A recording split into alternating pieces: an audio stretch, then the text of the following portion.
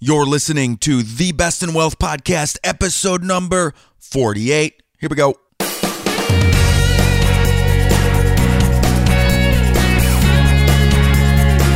This is the Best in Wealth Podcast, a show for successful family stewards who want real answers about wealth and investing so we can feel secure about our family's future. At the Best in Wealth Podcast, we think differently about wealth and investing. You should too.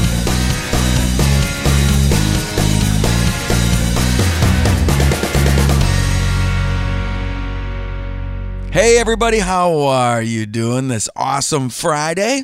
The taping of this podcast. My name is Scott Wellens and I am your host of the Best in Wealth Podcast. This is a show dedicated to helping real people. Guess what? That's you. Build real wealth so together we can take family stewardship to the next level. I am a certified financial planner, an educator, and a wealth advisor. Today's topic is 3 simple steps to retirement. Not 8 steps, not 10 steps, not 12 steps, 3 steps to a simple retirement. Or should I say 3 simple steps to retirement. So they're not difficult steps, they're simple steps. But before we get to the topic, I want to thank you for listening to today's episode number 48 of the Best in Wealth Podcast. I am overwhelmed by the number of listeners that come every week to listen to the podcast. If you want more resources, please go to bestinwealth.com. There you can click on the 10 steps to a better investing experience. What are these 10 steps? Well, these 10 steps will get you on a path to what real investing looks like. There was a time a long time ago when investing was all done the same way. You would either find somebody or do it yourself and try to find mispriced stocks. Buy those stocks to profit off of those stocks because you thought the company's stock price was going to go up. That's how it was done. Then this little thing called research and scientific evidence came about years and years later. And guess what? This old way, this original way, it doesn't work very well. In fact, it works quite poorly compared to the new way. The new way of passive index-like investing. And the pendulum is swinging, my friends, because there was a time pre-1970 when 100% of money was invested the old way. Now, this new way, and I don't have the exact number, but around 35% of all money in the stock market right now is invested the new way. And 10 years ago, we were only sitting at maybe 15%. Why? Because people are catching on. People are reading things like the 10 steps to a better investing experience. But it doesn't even stop at indexing. These 10 steps guide you to the other dimensions of higher expected return, like the small company versus the large company, the value company versus the growth company, the highly profitable company versus the not as profitable company. Those are all dimensions of expected higher returns, and the 10 steps speak of those. So go to Best in Wealth and download your 10 steps to a better investing experience, and you will be on your way to the new way of investing, the right side of the pendulum, swinging in the right direction. And as always, if you ever have any questions, please email me, scott@bestinwealth.com. Because these 10 steps are just a primer, but it will help set the stage for you so you can have the greatest chance for success. And financial freedom will be well within your reach sooner rather than later. Let's get to the topic of the day. All right, here we go. 3 simple steps to retirement. Figuring out when to retire It's not as easy as you think. It's not like the old days when you'd work until you were 65, collect Social Security and a nice pension, live a few years longer, and die. That's the way it was. That is the way it was, but not anymore. This new retirement is much different. We don't have these pensions to rely on. We have to rely on our savings.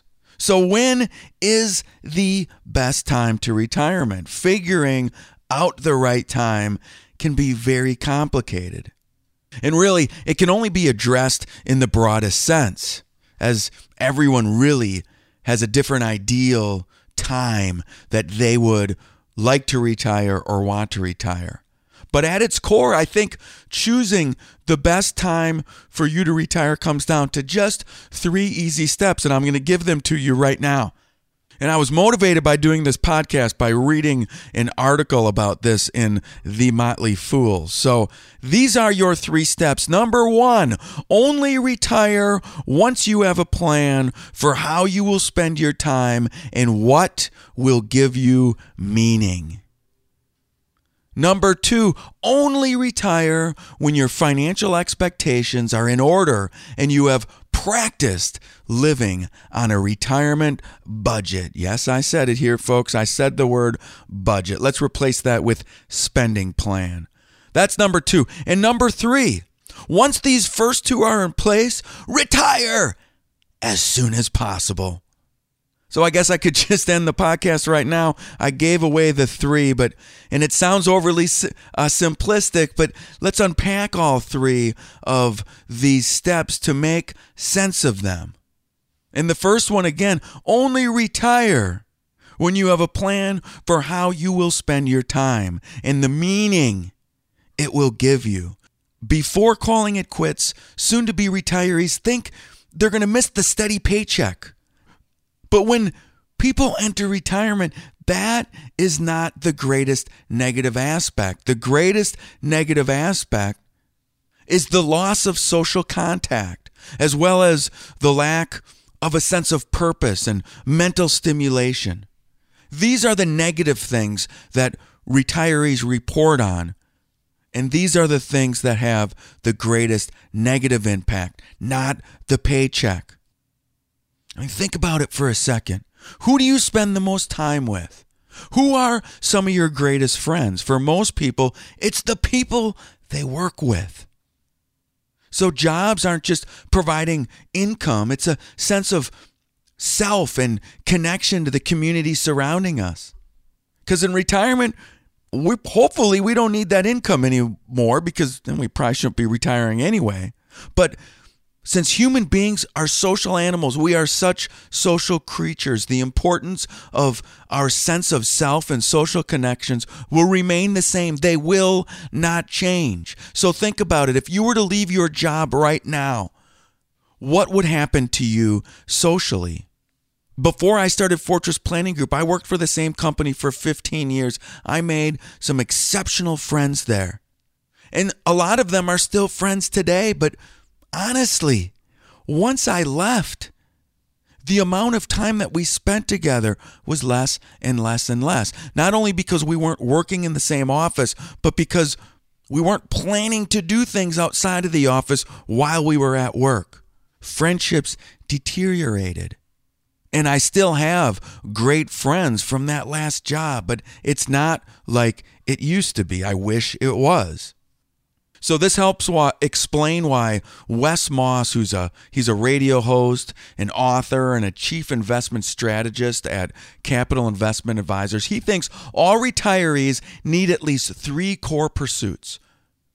And by that, he means activities that offer a sense of purpose and are engaging and intrinsically rewarding. Things like gardening, things like being a grandparent, coaching, mentoring, making art. All of these things could be considered core pursuits. I'm sure you could think of a whole lot of other ones. And in his research, Moss found that happy retirees, that's what I want to be, a happy retiree, have an average of 3.6 core pursuits before entering retirement. And guess what? Those who are unhappy, they have less than 2 core pursuits. My guess is they're spending a lot of time in front of the TV, getting old very quickly. And if you can't think of any core pursuits right now, it's okay. But ask yourself, what's your motivation for retiring in the first place then? Because you're going to become bored so fast. You're going to feel less intrinsic value. Things are going to be less rewarding. You will feel less of a sense of purpose, and you will engage with less people. Let's figure out what those core pursuits are and get after them before we actually retire. This is so huge. I go over this every fall and spring when I'm teaching the retirement class. Our very first section is life planning. And I find a lot of people just haven't given this a lot of thought. They think, I'm going to do my to-do list, because you probably, like me, have a list that's a mile long of things you want to accomplish, but it's difficult because the weekend's only so long and you're working all week. So what will I do when I retire? I'm going to make that to-do list go away. But guess what? When it goes away, there's nothing left. There's no more putzing around. Sure, things will get added to the list, but now you have your whole life to complete the list. You need more. You need a sense of purpose, sense of accomplishment. Do not retire until you figure out what some of these things are.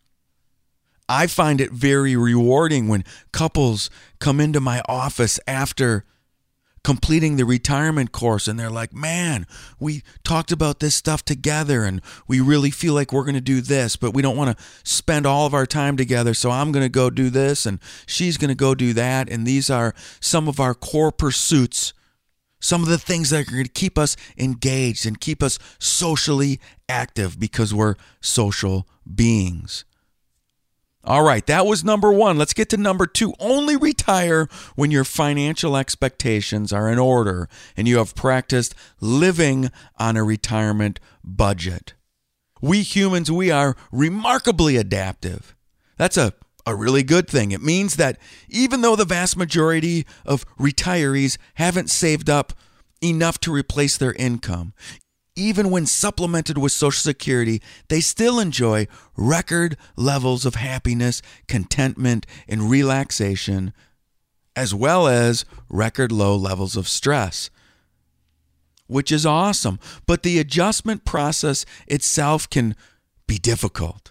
One of the best ways to see if you have your financial expectations firmly grounded is to practice living on your retirement spending plan before calling it quits. Your spending plan in retirement is different than your spending plan now. When I work with clients, we actually work on what their plan is right now and what it will look like once they're in retirement. There are things in retirement you won't be paying for anymore, like FICA taxes. You probably won't be driving as much, especially if your job is a long ways away. You probably will spend less on attire, on clothes, so you don't have to get a bunch of work clothes. You won't be saving for retirement anymore. Your tax bracket will probably go down. But what are the things that might go up?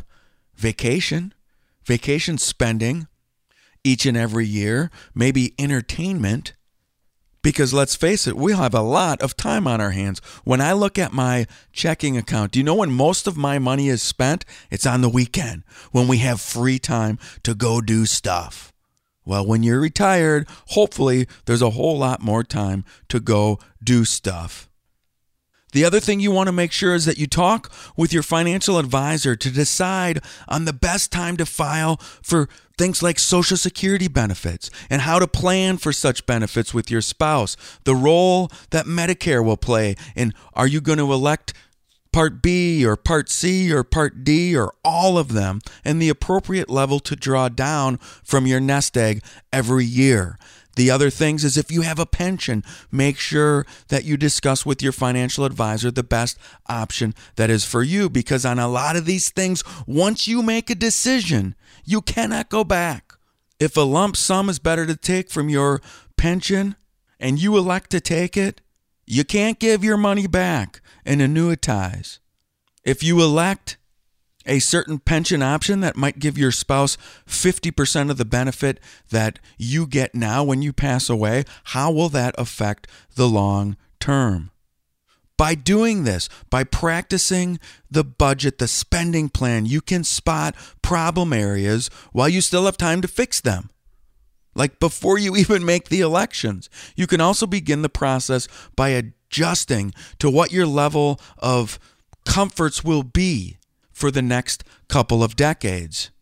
When you're getting on a new spending plan, I don't know about you, but when me and my wife do, it takes a couple of months to really fine-tune it and get it working properly. Better to fine-tune it before you actually retire than trying to figure out things after you retire. This is critically important, and both 1 and 2 should be covered in your comprehensive financial plan that your advisor has developed for you. That's why we have a plan. When you start a business, you should have a business plan. When you're getting ready to retire someday, you better have a comprehensive financial plan, because really all that is a business plan in and of itself. I know that this doesn't sound personal, but we are all operating our family business. We have money coming in and we have money going out. It is a family business. It should be treated just like you have your own business, financially anyway. Practice up, people. Practice before you actually press the button of retirement. All right, what's number 3? Once these 2 are in place, retire ASAP. Period. I don't even like the word retirement, because for way too many people, it means not doing anything that you'd normally get paid to do. It's a pretty limiting outlook. And as there are lots of things people like to do regardless of whether they get paid or not, instead of calling it retirement, let's call it financial independence. Because financial independence means you get to pursue what matters most to you, but you get to do it on your terms and on your pace. So if you love what you're doing, but you don't need the money, keep doing what you're doing. If you do not like your job and you do not need the money, what are you doing? If you are able to retire at 40, awesome. Go for it. Every single shred of evidence says you'll be better off for it. If you have steps number 1 and steps number 2 in place, it's time for financial independence, friends.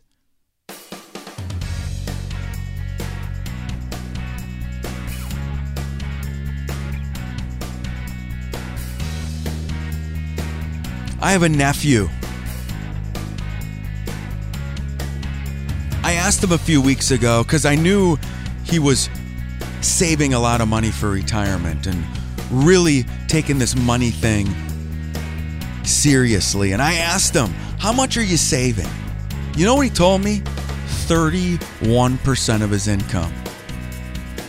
Man, to most of us, we're thinking, man, that's crazy. But to him, I think he's got the taste. I think he's got the itch for financial independence. I mean, if you're saving 41% of your income like he is, and you're as young as he is, I think he's about 25 years old, maybe 24, you're going to retire when you're 40, 45. That doesn't mean you're going to sit around, because you're going to be going after your core pursuits, the things that drive you, the things that make you happy, the things that give you a sense of purpose. Because we're not going to be on this earth very long.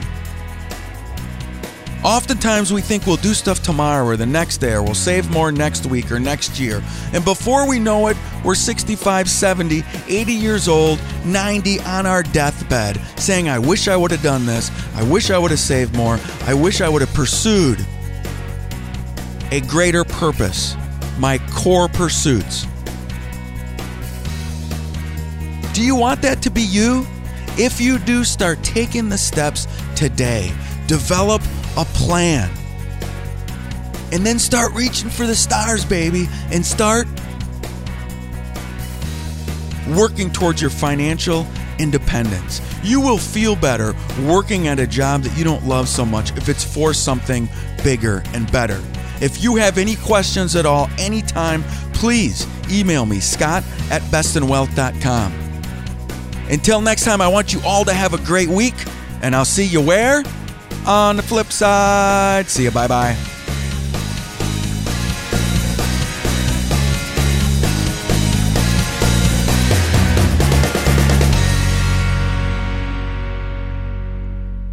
The Best in Wealth podcast is hosted by Scott Wellens. Scott Wellens is the principal at Fortress Planning Group. Fortress Planning Group is a registered investment advisory firm regulated by the Securities Act of Wisconsin in accordance with compliance with securities laws and regulations. Fortress Planning Group does not render or offer to render personalized investment or tax advice through the Best in Wealth podcast. The information provided is for informational purposes only and does not constitute financial, tax, investment, or legal advice.